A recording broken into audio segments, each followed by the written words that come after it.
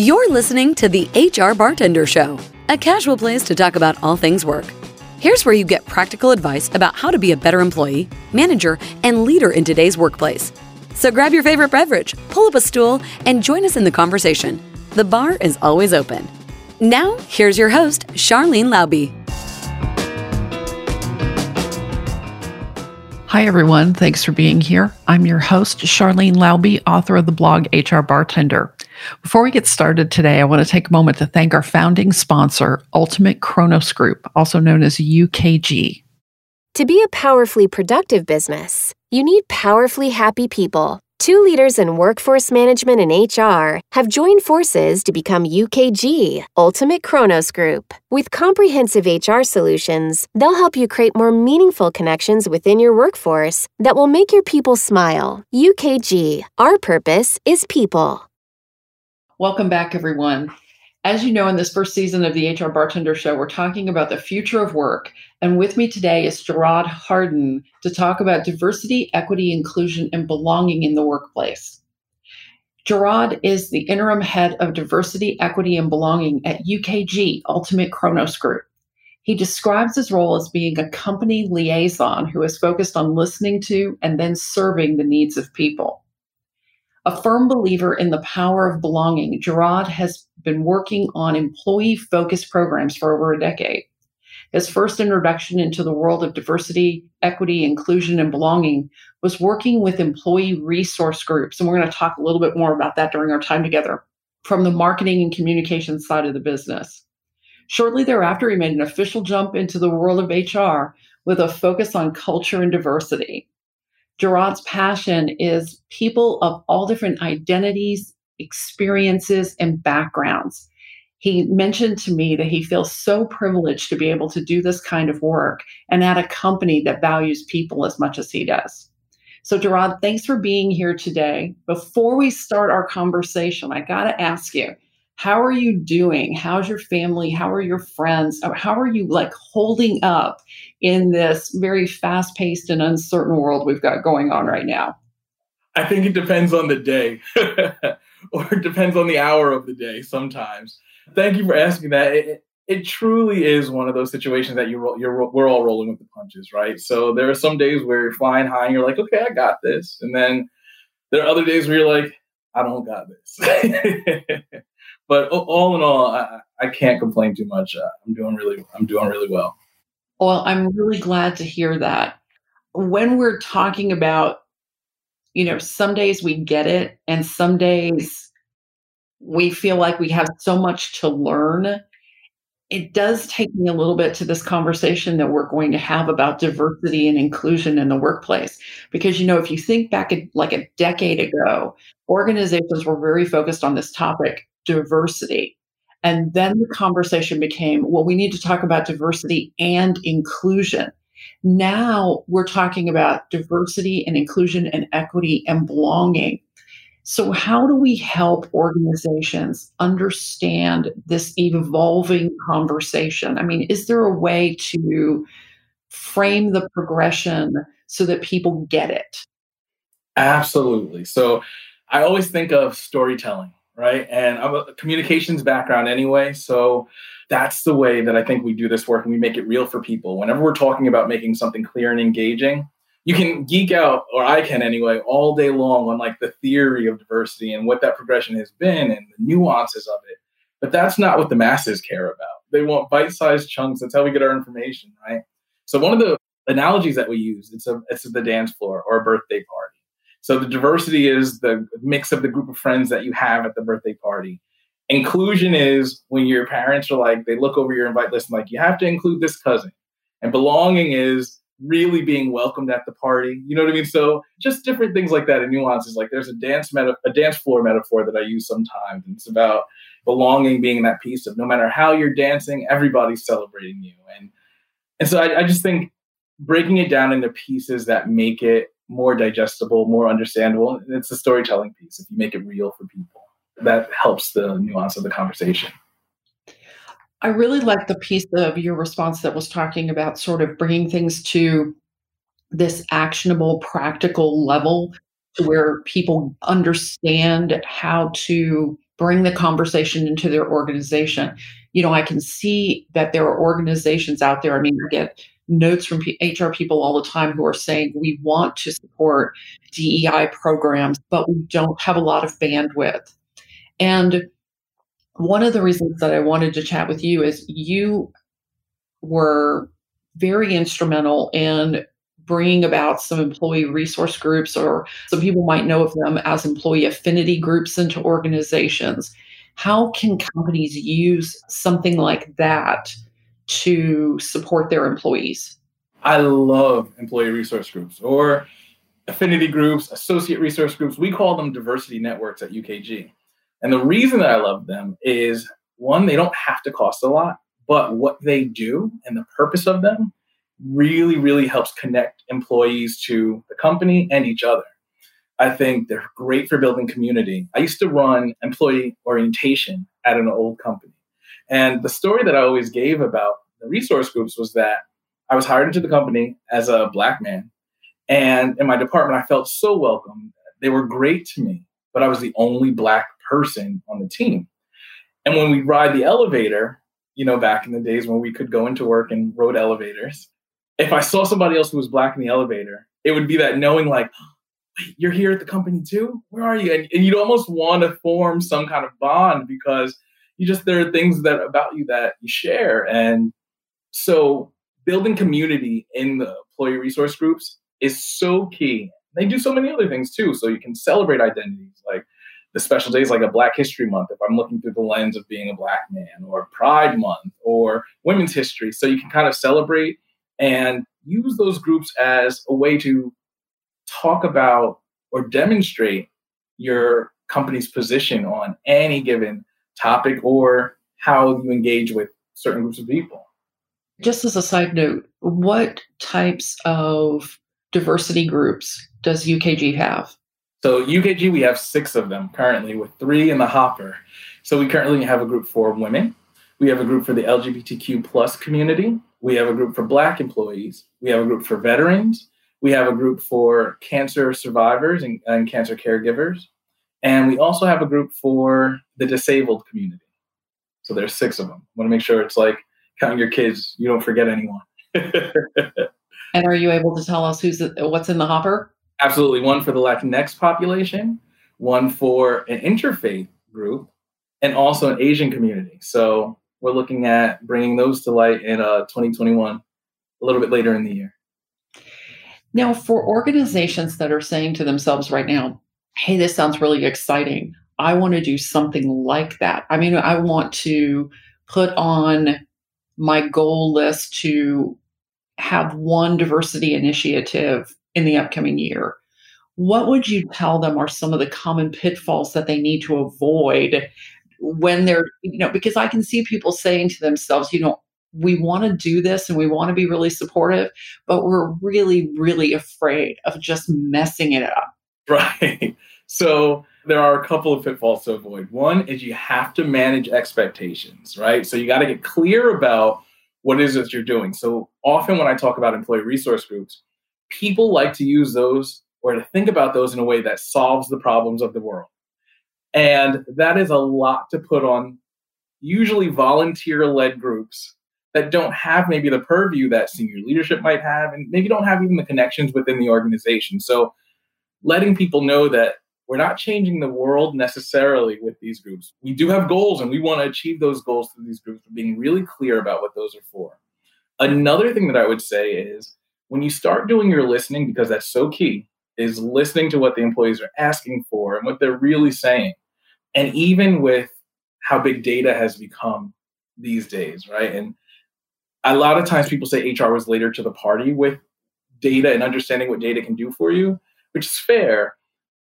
Careful getting too excited with data about this type of work because so much of it is human-driven and emotion-driven that if you start posting what some of your metrics are and your metrics don't look good and you don't have a game plan for how to deal with those, then you've got these crazy-looking numbers sitting out there for people to react to, maybe without a way forward. So you don't want to do that.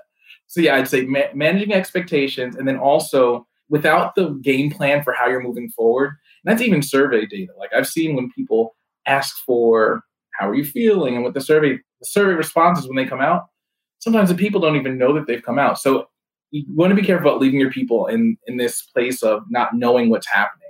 Silence is absolutely a form of communication. I'm glad you brought up the aspect of emotion.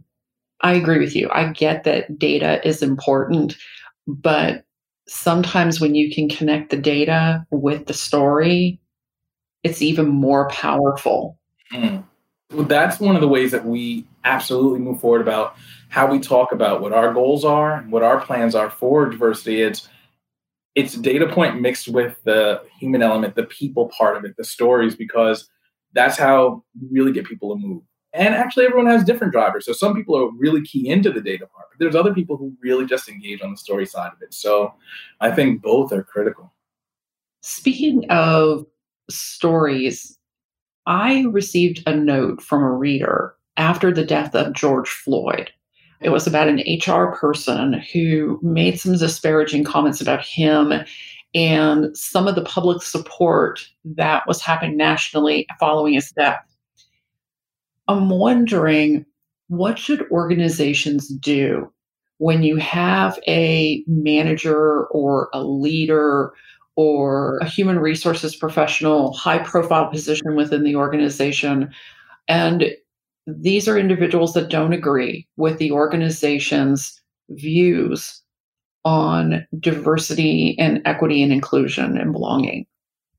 So the first step is take a breath, right? Because it's one of those things, again, when we talk about emotion, it plays in that area. So one of the things, even as a diversity practitioner, I have to do is I have to suspend parts of my identity, right? The fact that I'm a gay Black man, there are elements of that if I just use that lens to do my work, I'm doing myself a disservice. So take a breath, right?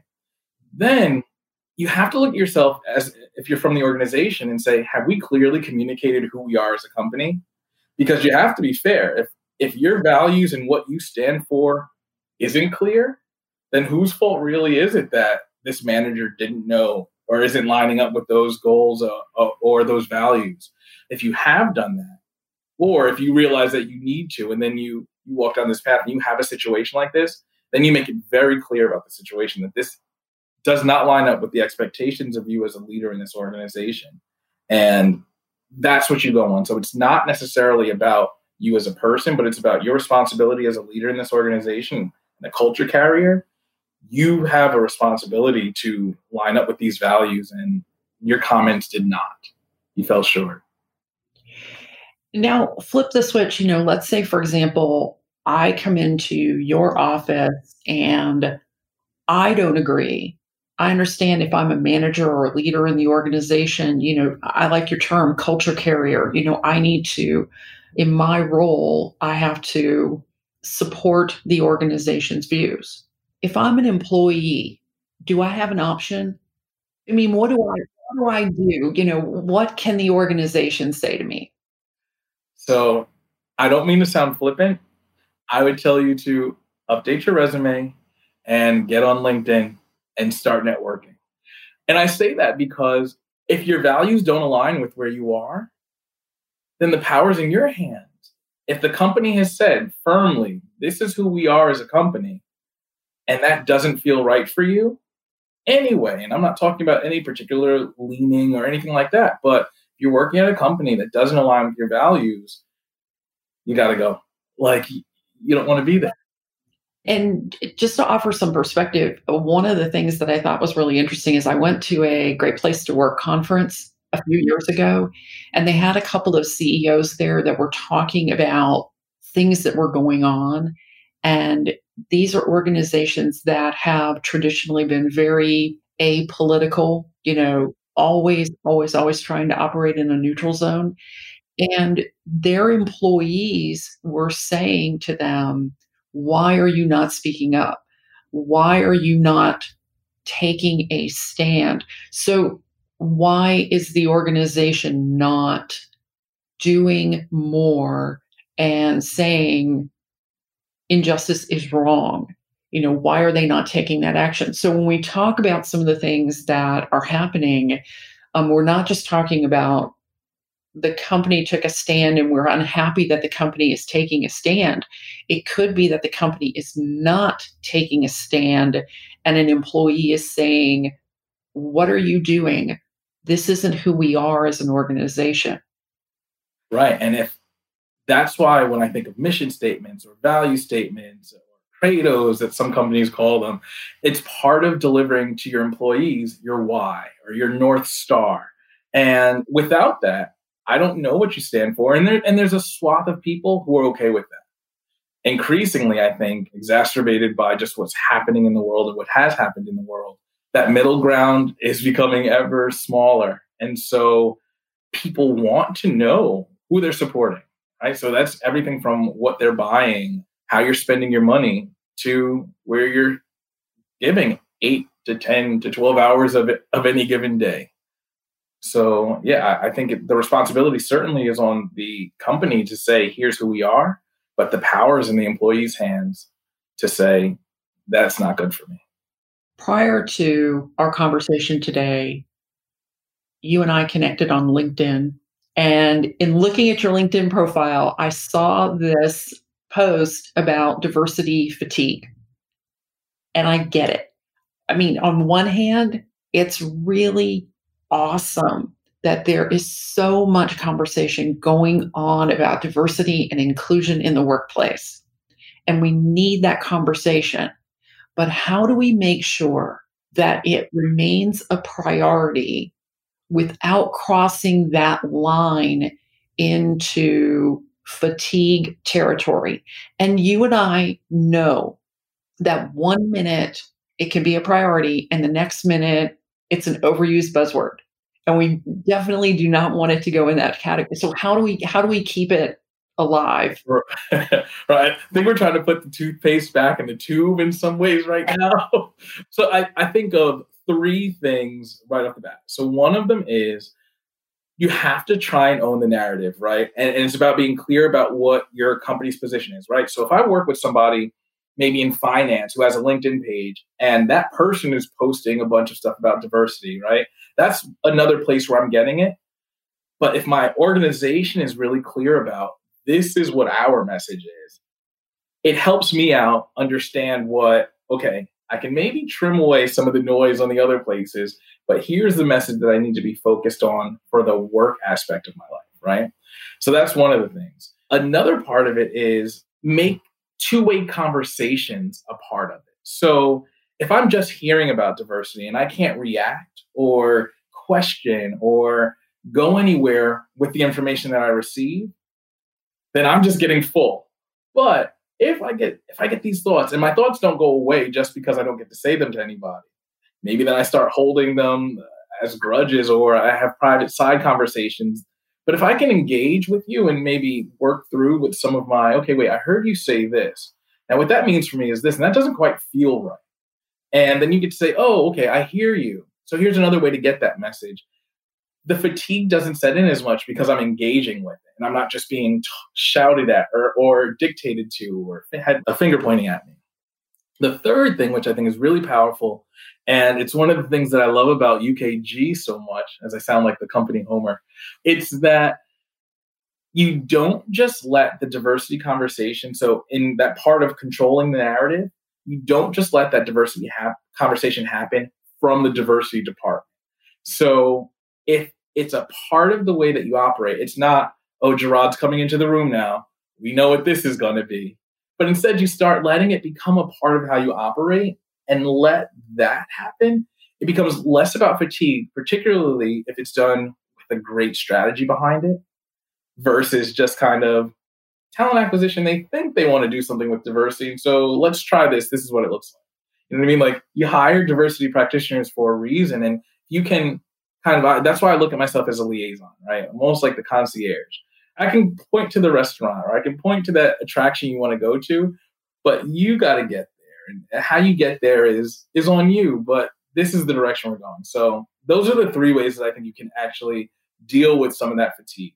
And that kind of leads us to our last question, because you've mentioned a lot of really good things that organizations can do to support employees and demonstrate that they are more inclusive and creating a level of belonging within the organization.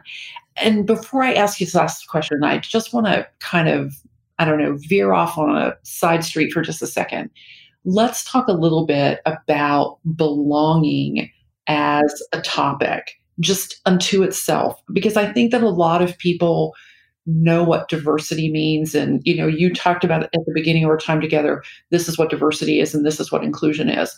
Talk about where belonging fits into this conversation. I love belonging because, and we start there, because it's a unifier. So we've all felt, no matter what your background is, no matter what your identity is, no matter what your experiences are, that belonging piece, we've all felt like we really belonged somewhere. And what the pain when you felt like you didn't, right?